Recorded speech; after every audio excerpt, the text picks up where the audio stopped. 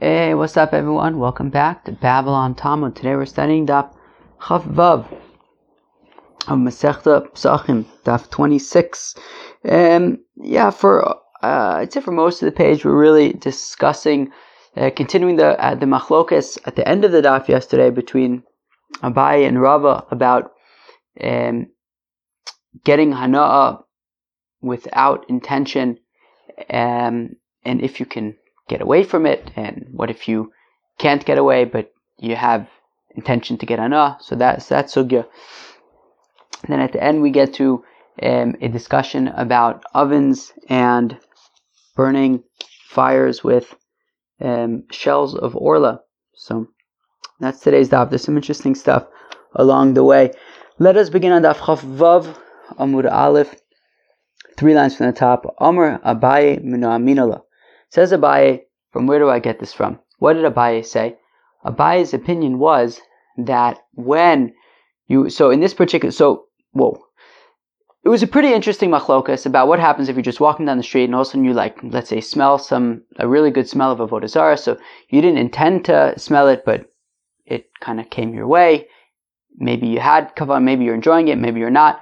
So Abaye had said it's mutter. Rava had said it's asur, and the question is, in what context do they argue? So, the last thing that we had said was that they argue in a case where you were you were unable to leave, right? Like you had to be in the place and you couldn't get out of there, but you had intention to get benefit from it. And Abaye nonetheless said that according to Rabbi Yehuda, it would be permissible, because Rabbi Yehuda doesn't really care about your intention, and since you were in a place that you had to be there and you couldn't get out of it, therefore it would be acceptable. So Amar Abaye says, Abaye Minu Aminala, how can I prove it to you? The Tanya, as we learn in a Brisa, Amru Olav Rabban Yochanan ben Zakkai. This is very, very interesting, that they said about Rabban Yochanan ben Zakkai, Sheyoshev b'tzilo shel heichel v'doresh kol hayom kulo. Isn't that awesome? I love it when, we can get a glimpse into people who mamish lived during the time of the Beis HaMikdash. Rabbi Yochanan ben Zakkai, the teacher of Rabbi Yehoshua and Rabbi Eliezer, which trickles then down, of course, to Rabbi Akiva and then Rabbi Meir, and so on and so forth until us. And Rabbi Yochanan ben Zakkai, they said about him that he would sit in the Beis HaMikdash and he would teach the halachas of the Chagim, so like the halachos of Pesach, 30 days before Pesach, let's say, and he would sit in the shade of the Heichal, V'dorish kol hayom kulo, and give shir all day. So now, meaning he would sit in the temple courtyard, and the shade from like the sanctuary would be giving shade in the temple courtyard. Now, it was a situation of lo efshar, right? A situation of he had to be there, he had to be teaching the people before the Yontif. So he had to be there, but umiskaven. Nonetheless, he was he was enjoying the shade of the Heichal. So it says the Gemara, "V'hacha d'lo efshar u'mechaven." So here we're talking about a situation where there was no choice; he had to be giving the shir, and yet he was enjoying sitting in the shade of the Heichal v'shari, and it was permitted. So Abaye says, you see, that a situation of when you had to be there, you had no choice, but you nonetheless intend to get benefit, so then it is permitted. What, of course, would have been the problem? The assumption is that the problem is that you cannot benefit from, right, that the Heichal is Kodesh, is holy, and you can't benefit from something that's holy. It would be Me'ilah. Rava says that's not a good proof, because the Heichal, the sanctuary, is really made for what's inside of it, not what's outside of it. Outside of it, it's really okay to get benefit from its shade. Amar Rav Mina Aminala. So now says Rava, how can I prove to you that in a situation where you have no choice, but you are nonetheless getting benefit and enjoying it, that it would not be acceptable? The Tanan, as we learn in the Mishnah, Lulin Hayu Psuchin Ba'alias B'Kodesh HaKodashim, that there were skylights in the Kodesh HaKodashim, Shebohen Mishalshlin and Sa'umanim, Betevos Kedei Shelo Yazunu Eneim Beis Kodesh HaKodashim. Isn't that crazy? Imagine you are a worker I don't know, maybe I don't know what kind of specialty you do, but you're in construction, and you get a call that the Kodesh HaKodashim needs some maintenance. So the way that you would get in there is that they would lower you into the Kodesh HaKodashim in a box, and you would basically just be able to see that which you need to see to do your work, but nothing else. So now, here we have a situation of Delo Efshar, V'acha Delo Efshar. Here's a situation of, we have to let this guy in, because there's maintenance that needs to be done. V'kam Mechavin V'asar. And we're concerned that if he's looking around the Kodesh HaKodashim while he's doing his work, well, he's going to be intending to get benefit, by looking around. And therefore, we want to prevent that. And even though he had to be there anyways, we still wanted to prevent him from looking around. Therefore, we see that it is forbidden even in a situation where you kind of had to be there.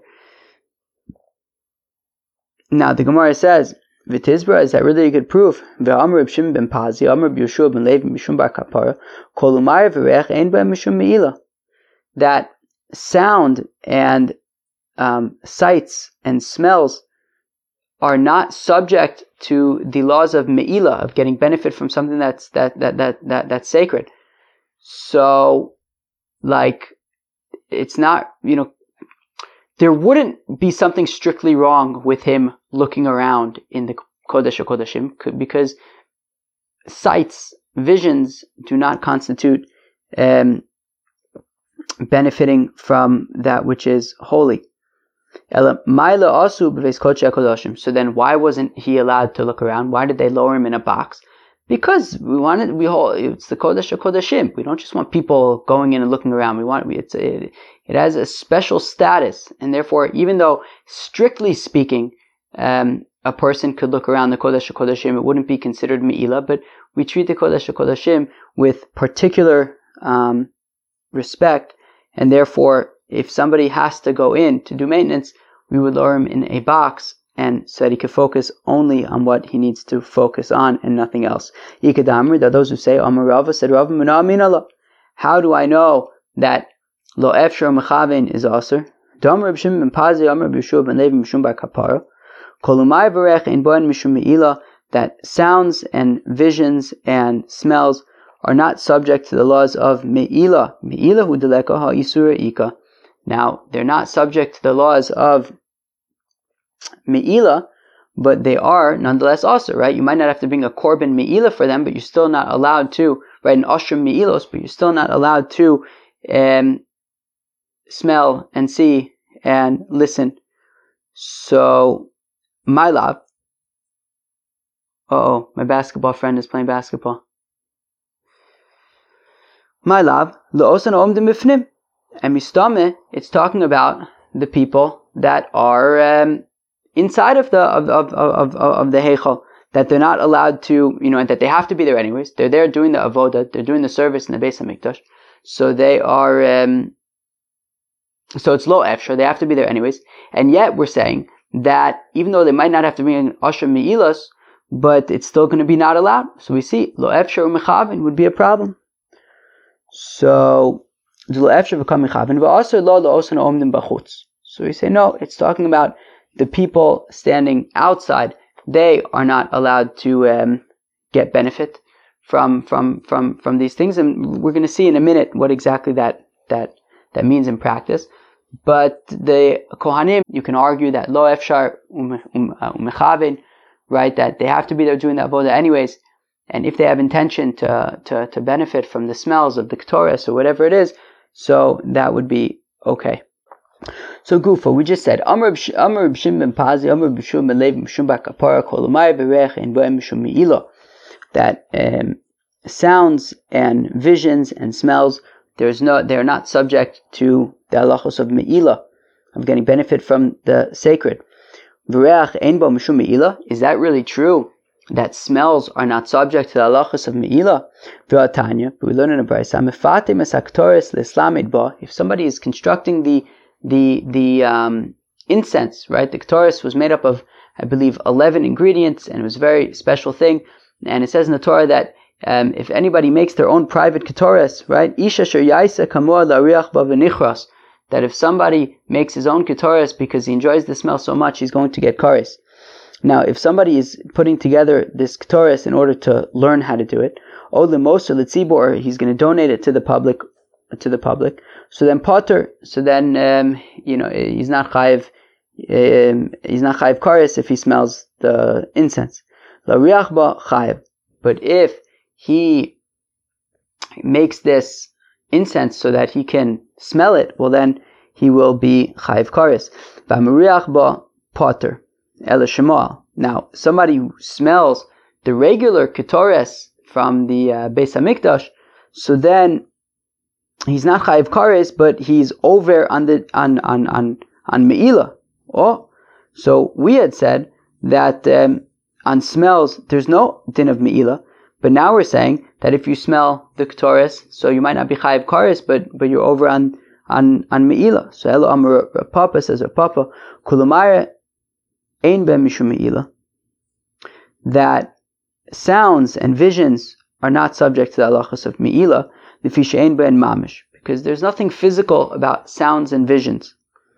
V'reach, and when it comes to smell, lacha shetayla tamruso ein bo mishum meila hovnaises mitzvaso. Oh, very, very, very interesting. And when it comes to the ketoris, so once already it's been burnt, and the mitzvah of burning the ketoris is done, so whatever smell is now still lingering after that, or whatever smell emerges from that, you would not be violating meila, because the mitzvah is already done. So as long as the mitzvah has not yet been done, you have to be concerned about meila and smelling the ketoris. But once the ketoris has been burned and the mitzvah has been done, so then you no longer have to be concerned about meila. So now the Gemara asks an interesting question. So does this mean that whenever you have a situation where the mitzvah has already been done, so then you no longer have to worry about meila? That's not a concern anymore. But what about Truma Sadeshan? Who could tell me what Truma Sadeshan is? Because I don't know. Truma Sadeshan is every single day they would take a little bit of the ashes from on top of the mizbeach, and they would put it next to the mizbeach. That was one of the things that they would do in the Beis Hamikdash every single day. So now, when it comes to Truma Sadeshan, the nicest mitzvah, so that once already you put it next to the mizbeach, or really once already you take a shovelful of ashes, so you've done the mitzvah of Truma Sadeshan, and nonetheless v'yesh ba meila. And nonetheless, you have to be concerned about meila, even though the mitzvah has already been done. Tichsev, as the pasuk says, v'sam weitzal mizbeach, that you'll take the ashes and you'll put it next to the mizbeach. Now there's a different girsa here, which I'm going to read. Shelo yimalu ba'acherim. You put it next to the mizbeach so that nobody else should get benefit from these ashes. Shehei kulo eitzal mizbeach, that it should also be so that it should all be next to the mizbeach, so that nobody should get benefit from it. So here we have a situation where the mitzvah has already been done. You've already taken these ashes, and yet we're concerned that people might get benefit from it. So the Gemara answers, Mishum davu truma sadeshen uvigdekuna shnei ksuvin aboyin ke'echad v'chol shnei ksuvin aboyin ke'echad ein milamdin, period. Oh. So the Gemara answers that truma sadeshen and bigdei kuna are shnei ksuvin aboyin ke'echad. What is shnei ksuvin aboyin ke'echad? What shnei ksuvin aboyin ke'echad is what's it called when you take something and apply it to something else? A binyanav, I think, is what that's called. But anyways, I don't want to get into the technicalities because maybe I'm not right about it. But anyways, in general, the idea is, if you see something written in one context, so immediately we want to say, well, why don't we apply it to another context, which is exactly what we're doing over here, right? Meaning we're saying that when it comes to the Ketores, once the mitzvah has already been done, you can get benefit from it. You're not going to be over on Me'ilah. Now, we're asking a question from Truma Sadeshan. That Truma Sadeshan, once the mitzvah has already been done, you still have to be concerned about Me'ilah. And therefore what we want to say is that, well, just like by Truma Sadeshan, we have to be concerned that even once the mitzvah has been done, you still are not able to get benefit from it. So therefore, we naturally want to apply it to every case in the Torah, including Ketores, and to say that who cares that the mitzvah has already been done. Just like by Trumas Hadeshen, once the mitzvah has already been done, we still have to be concerned about Me'ilah. So also by all other mitzvahs, including Ketores, even once the mitzvah has already been done, we still have to be concerned about Me'ilah. So that would be what we want to do. However, there's something that's called Shnei Ksuvin Abayin Ke'echad. And what that means is that, however, if there are two instances where we could show that once the mitzvah has already been done, you still have to be concerned about Me'ilah, well then, what ends up happening is that we say, well, that's weird. Why is the Torah specifying in only two cases that even once the mitzvah has already been done, you still have to be concerned about Me'ilah? Why didn't it just say in one and then we would apply it to all? From the fact that it specifically specifies by two particular cases, two particular instances, that even once the mitzvah has already been done, you still have to be concerned about Me'ilah, that implies that it's only those two. But all the other cases, all the other instances, once the mitzvah has been done, you would not have to be concerned about Me'ilah anymore. And therefore, if we could say that we have two instances, right, and we're saying here it's Trumas Hadeshen and also Bigdei Kehuna, which we're going to explain in a second, in those two cases, once the mitzvah has been done, you still have to be concerned about Me'ilah. So it's only those two cases, but nothing else, and that's why by Ketores, once the mitzvah has been done, you can get benefit from the smell. So the Gemara says 3 lines before it gets wide, Mishum dahavu Trumas Hadeshen uvigdei Kehuna Shnei Ksuvin Abayin Ke'echad, because Trumas Hadeshen and Bigdei Kehuna are two psukim that have the same, particular rule taught by them. Whenever you have a situation where there is a particular rule that is written in only two contexts, well then ein melamdin, you cannot generalize that rule. Trumas Hadeshen hada amaran. So Trumas Hadeshen is what we said, that even once they separated these ashes, we still have to be concerned about Me'ilah. Bigdei Kehuna dichsiv. And what's the case? What are these Bigdei Kehuna that we're talking about? What are these garments of the priests? So as it dichsiv, as the pasuk says, v'nicham sham, that he will leave them there. Melamed shetun geniza, which teaches that we have to put them away, we have to bury them. So this is talking about the garments that the Kohen Gadol wore on Yom Kippur when he went into the Kodesh HaKodashim to do the avoda. So he wore these white garments of the Kohen Hedjot. He wore that when he went to do the avoda, and the pasuk says that once it says v'nicham sham, that it will just leave them there once he's done. And what we learn from there is that you have to discard them, essentially. You have to bury them, so that because you're not allowed to use them anymore. So we see that once the mitzvah has been done with them, we still have to be concerned about Me'ilah. So since we have two cases, Trumas Hadeshen and Bigdei Kehuna, where even once the mitzvah has been done, we're still concerned about Me'ilah, so we could say it's only those two cases, but no other cases. What? No. So this works according to the rabbis, who say that that's in fact what happened, that you're not allowed to do anything with these garments that the Kohen Gadol wore. You have to bury them. But what about according to Reb Dosa, who argues and he says that actually, he's not allowed to, right? So what does it mean that he leaves them there? That he shouldn't use them on any other Yom Kippur. But a Kohen Hedjot, a regular Kohen, is allowed to use these garments. So in that case, there's no issue of Me'ilah anymore. And if that's the case, well, then we only have one example of when, once the mitzvah has been done, we still have to be concerned about Me'ilah. And that would be Trumas Hadeshen. And therefore, naturally, we're going to want to say, well, if it's an issue by Trumas Hadeshen that you can't get benefit after the mitzvah has been done, we should apply it to all mitzvahs. So, Mishum dahavu Trumas Hadeshen ve'egla arufa shnei ksuvin abayin ke'echad. So the Gemara answers, well, it's because Trumas Hadeshen and Egla Arufa are two Shnei Ksuvin Abayin Ke'echad, that by Egla Arufa as well, right? If you find a dead corpse in the middle of nowhere, so then you have to find the closest city. Then you take a calf that has never done any work or anything like that, and you throw it and you kill it. So v'chol shnei ksuvin aban ke'echad im lamdin, and you can't learn it from out from shnei ksuvin aban ke'echad. Anichal man da amar im lamdin. Period. Fine. So therefore, right. So by the egla arufa, you basically kill this calf, and then you just leave it there. You can't get any benefit from it. So we see even once the mitzvah has been done, you still can't get benefit. So we see that Trumas Hadeshin and egla arufa are shnei ksuvin aban ke'echad. Therefore, it's only in those two cases that once the mitzvah has been done, you are nonetheless not allowed to get any benefit from it. But no other cases, and therefore Ketores, you'd be allowed to get benefit from after the mitzvah has been done with it. Well, this works out if you say that shnei ksuvin aban ke'echad ein melamdin.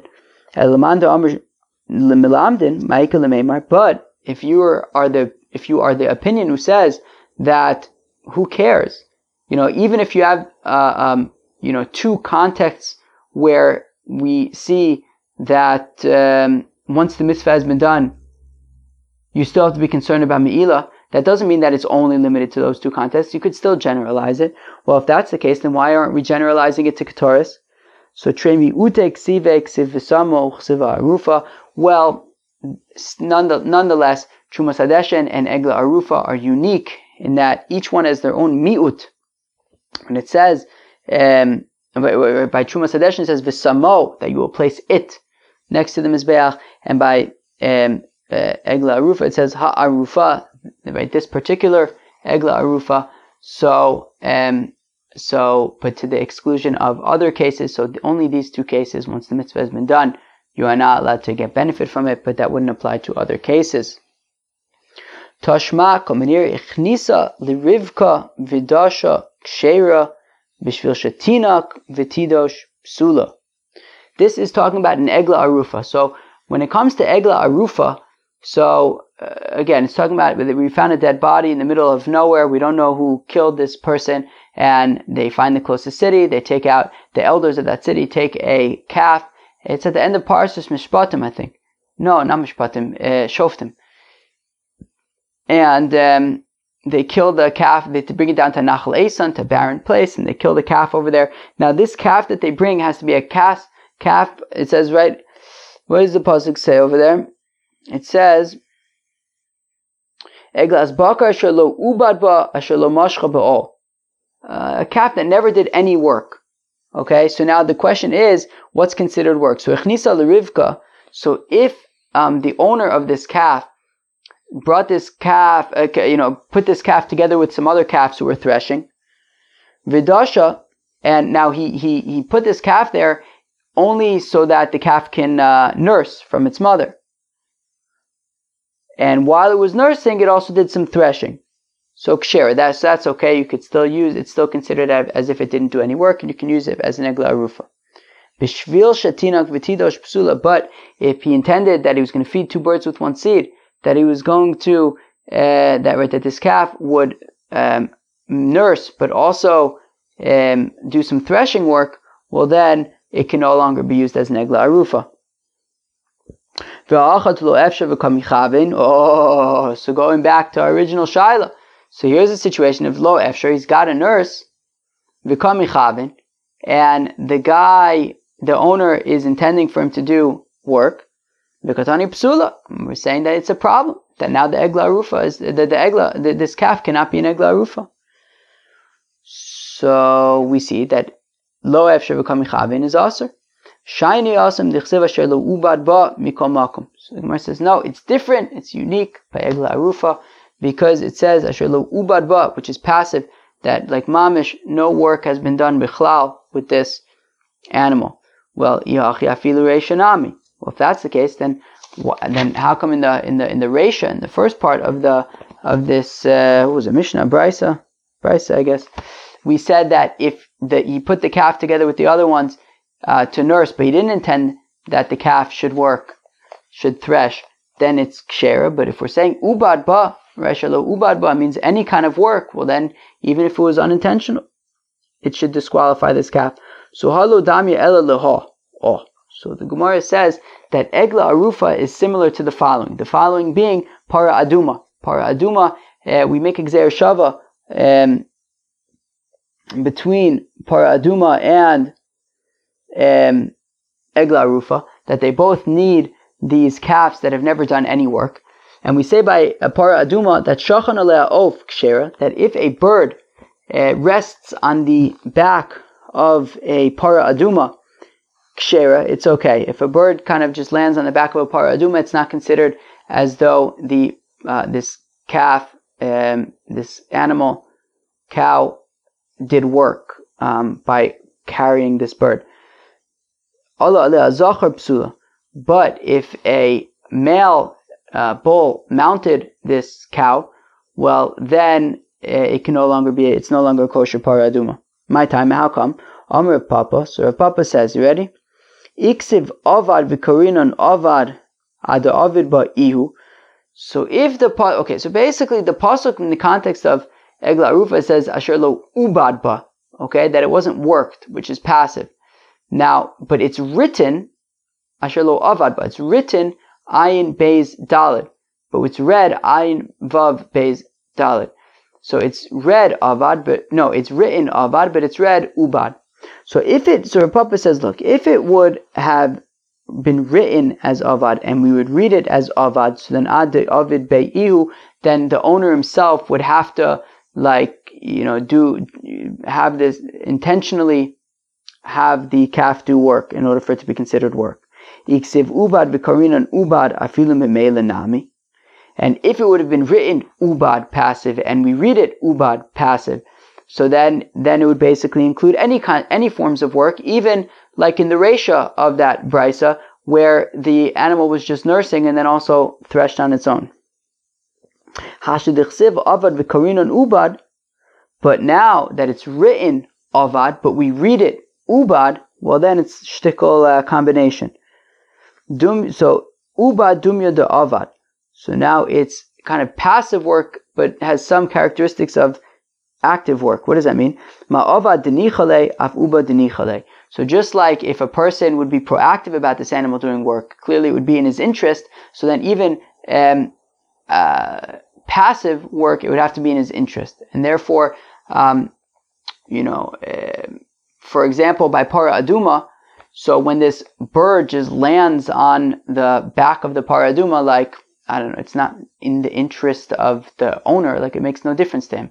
However, if a bull mounts this Para Aduma, well then it is in his interest. They'll get little baby Para Adumas. So therefore that would be a problem. Now to bring it back to the Egla Arufa as well, so if he is putting this calf together with its mother so that it can thresh intentionally, so then it would be possible. But if he was just putting the calf there to nurse and it threshed on its own, so then it would be acceptable. And apparently, I don't know, there's some argument that I saw in the article on a note that maybe you can say that he dafka doesn't want this calf to be threshing because it's like not good for the calf or something. I don't really get it. But the point is that he would have to specifically have intention for this, or it would have to be in his interest for this work to be done. Says the Gemara, Tashma, come in here, Aveda. If you find a lost object, lo yishtachena lo agabi mita v'lo agabi magod litzarko. If you found a lost object, if you found like a lost sheet of sorts, lo yishtachena agabi mita, don't spread it out on a bed, v'lo agabi magod, or not in some kind of a peg, litzarko. Because you want that, because you need a sheet for your bed or something. Don't do that. Avashotcha litzarko. But you'd be allowed to spread it out if you need to use it to preserve the garment in some way. Agabe mita v'agabe magod. I'm sorry. Havashotcha litzorka agabe mita v'agabe magod. Period. But you would be allowed to spread it out on a bed or a peg if it's in the interest of this garment, to save this garment. Nizdamnu lo orchin. If guests came over, well then lo yishtachena lo agabe mita v'lo agabe magod. Well, if guests came over, do not use this sheet that you found and spread it out on like a bed or a peg, bein litzorka, bein litzorko, And this is whether it's going to benefit the sheet to be spread out, because otherwise it'll get ruined somehow, or whether it's because you just want to impress your guests. Either way, it would not be allowed. Now, so here's a situation of lo efshar v'kol mechavin. Here's a situation of you have to spread out this sheet because otherwise it's going to get ruined. Yet at the same time, you're intending to get benefit from it, in front of your guests. And we're saying that it's not allowed. So there you go. Lo efshar v'kol mechavin is also. So the Gemara answers, shiny awesome, that actually it's different in that case, the kalila, because it's not going to be good for the sheet to be spread out. Imishum enabisha, imishum ganove. Interesting. Either because some kind of ayin hara, I don't know, some kind of evil eye, if you're gonna put out this sheet that you found that belongs to somebody else, or because you don't really necessarily know your guests all that well. Maybe they're thieves and they might steal it. So don't spread it out. But it's not necessary to teach that lo efshar v'kol mechavin is aser.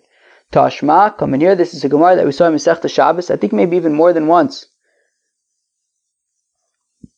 Mochreksus mochin kedarkon. That when it comes to kilayim, but not that kind of kilayim, not kilei akerim, that stuff's impossible. This is just regular old kilayim, wearing wool and linen together.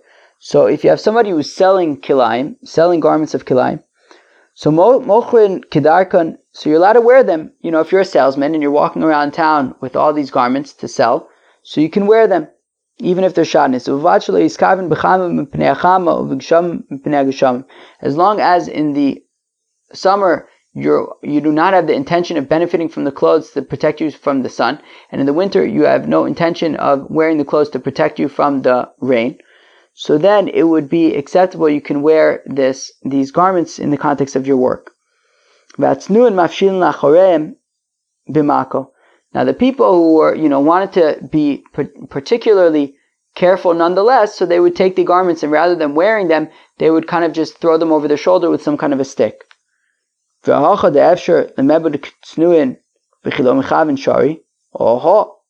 here we have a situation where it was efshar, right? Even just a regular salesman, he could do like the tznuin, and he could avoid putting on the clothing. He could just put them on a stick behind his back. But as long as he's not intending to get benefit from them, as we said, as long as he doesn't intend in the winter to protect himself from the rain or in the summer to protect himself from the sun, so then he would be allowed to put on this clothing.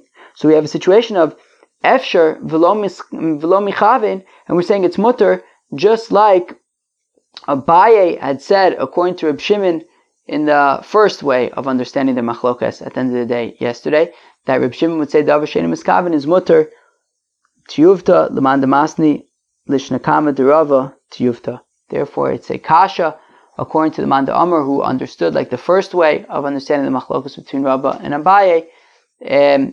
According to Rava's opinion, it would be a problem, because Rava would say that Reb Shimon would not apply davar she'eino miskaven in that case, and he would say it's also. But here we seem to be saying that efshar v'lo kol mechavin is mutter.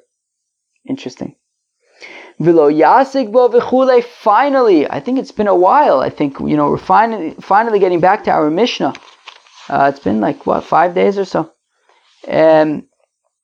Now our Mishnah said that once you're no longer allowed to eat chametz, so then you're not allowed to get benefit from chametz, and you're also not allowed to light your oven or stoves. Now the Gemara says, Tanu Rabbanan, the rabbis taught, Tanu she'esiko b'klipe orla, or b'kashin shekilei akerim. If you have an oven that you fueled with the shells of orla, right? You have fruits within their first 3 years. Let's say you have pomegranates, and you take the rinds of the pomegranates, and you use that to light your oven. Now we had said yesterday, or the day before, or maybe even the day before that, or even the day before that, I can't remember exactly, but we had said that orla is asur ba'achila and asur ba'anah, so you would be unable to use it to light your oven. So, o b'kashin shekilei akerim, or if you use these stalks of kilei akerim, which we also learned is asur ba'achila and asur ba'anah. So chadash yutatz, so if it is a new oven, break it. Yashon yutzan. If it's an old oven, Oh man, what is Yutzan? I actually meant to look it up, but Shleyefu behesek zeh v'nimsha shleyanena. Yeah. Oh yeah.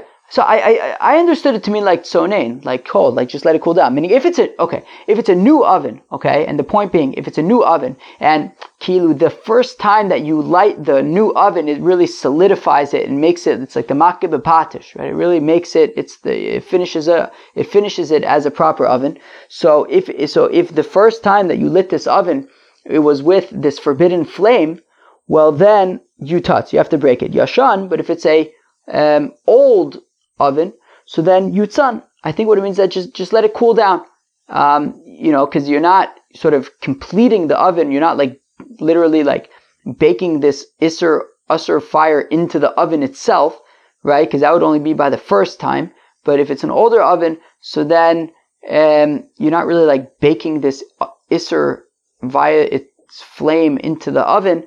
So then just let it cool down and then light it with proper flames. Okay, now what happens if you are baking a bread? So you have an oven, you slap some bread onto the side of the oven, and you light a fire, and it's a fire of orla or kilei karim. So Rebbe Omer Apas Asur. So Rebbe says you can't eat that bread because the bread is being baked with the heat of kilei karim or orla, and it's going to be a problem. Chacham Omer Apas Muteres. The Chacham say, meh, it's okay, don't worry about it. We're not concerned that the orla is going to be transferred into the bread by its fire, We're not concerned about that. Bishla agabe kecholim. If you, I think this is like a bagel, I don't know, if you have these or klipe orla and stuff, and you burn them, and now they become coals, and then I guess you boil the dough in water on the coals, divrei hakol, mutter, everyone agrees that would be acceptable because the orla and kilei karim is not getting into the bread. Now, v'atanya ben chadash ben yashan yutzan, but we have another brayso that says that if you light a fire with orla or kilei karim, whether the oven is new, whether the oven is old, just let it cool down. No big deal. You don't have to break it. Okay, so what do? On the one hand, the reisha of the previous brayso said that a new oven you would have to break because you're like breaking this isser you're like baking this isser into the oven. Yet we have another brayso that says that even if the oven is new, don't worry, you don't have to break it. So lokasha, it's no problem. Harebi v'arabana. So the Gemara wants to say, okay, it's no problem. The first opinion is that of Rebbe, right? Rebbe had said that if you're baking bread and you're using fire of orla or kilei karim, so then the bread is going to be no good because the isser got baked into the bread. So we'll say that he'll apply the same logic to the oven as well. That if it's the first time that you're lighting this oven, so then the isser is being baked into the oven, and therefore you're going to have to break the oven. Whereas the second brayso is the Chacham who said that even a bread you would be able to eat, and certainly the oven would be okay. Mishum diyesh shvach eitzim bepas, zev zegorim mishamasle. So now the Gemara is not so satisfied. The Gemara says, I'm not convinced that this is Rebbe's opinion. I'm not convinced that Rebbe would say that a new oven would have to break. Because what we do know is that Rebbe says that if you bake a bread with a fire of orla or kilei karim, so then that isser is going to be baked into the bread. But now, if you take away the bread, and you have a new oven, and you bake, you burn it, you have a fire there, and it gets baked into the oven. Okay, so while Rebbe might say that the orla or the kilei karim is now baked into the oven, but what's the concern? You're not going to eat the oven, meaning what's the problem going to be? The problem is going to be that, well, then you're going to take some dough and you're going to slap it on the wall of the oven. Then and the next time when you go to bake a bread, so you're going to use mutter fire, sure, but the heat coming from the walls of the oven is going to be coming from an usr oven. So the Gemara says that Rebbe might not mind. Meaning Rebbe was concerned when the heat was going directly into the bread that you're eating. But if this is already the second time that you're using the oven, and now the heat is going to be coming from this fire, and maybe also from the walls of the oven, part of it which is mutter, part of it which is aser, Rebbe might not say that that's necessarily an issue. Therefore, you wouldn't have to break the oven. So Ela lo kasha Rabbi Eliezer or Rabbanan. Rather, it's machlokas Rabbi Eliezer and Rabbanan. The first brisa, the ratio of the first brisa is Rabbi Eliezer. The second brisa is the Rabbanan. And we're going to hold it here. We will get to their opinions tomorrow. So that was Daf Chav Vav Masechta Pesachim. So, the main theme, I think, for most of the daf was that concept that we were discussing yesterday about lo efshar v'kam mechavin, efshar v'lo kam mechavin. Honestly, the only thing that was, somewhat, affirmative or whatever, or clear, was that we had a kasha based on the mochrei ksus, based on the people who sell kilayim, that they were able to, that they were allowed to wear the kilayim, even though they technically could have put it behind their shoulders, and that was efshar v'lo kam mechavin, and it's mutter, like Abaye explains Reb Shimon, not like Rava according to Reb Shimon. Then we got into this machlokas about when you have an oven and you used a fire of orla in order to bake a bread. So machlokas Rebbe and Chachamim. Rebbe says that the bread will be a problem because you baked it with fire of orla. The Chachamim say that don't worry, you can eat the bread. And we're trying to figure out who exactly would be the author who says that if you have a new oven and the first time you heated it up, it was with a fire of orla or kilei hakerem, you'd have to break the oven. And we initially wanted to say that it's Rebbe, but we said that maybe not, and maybe it's Rabbi Eliezer. We'll get to that tomorrow. Cheve, peace out.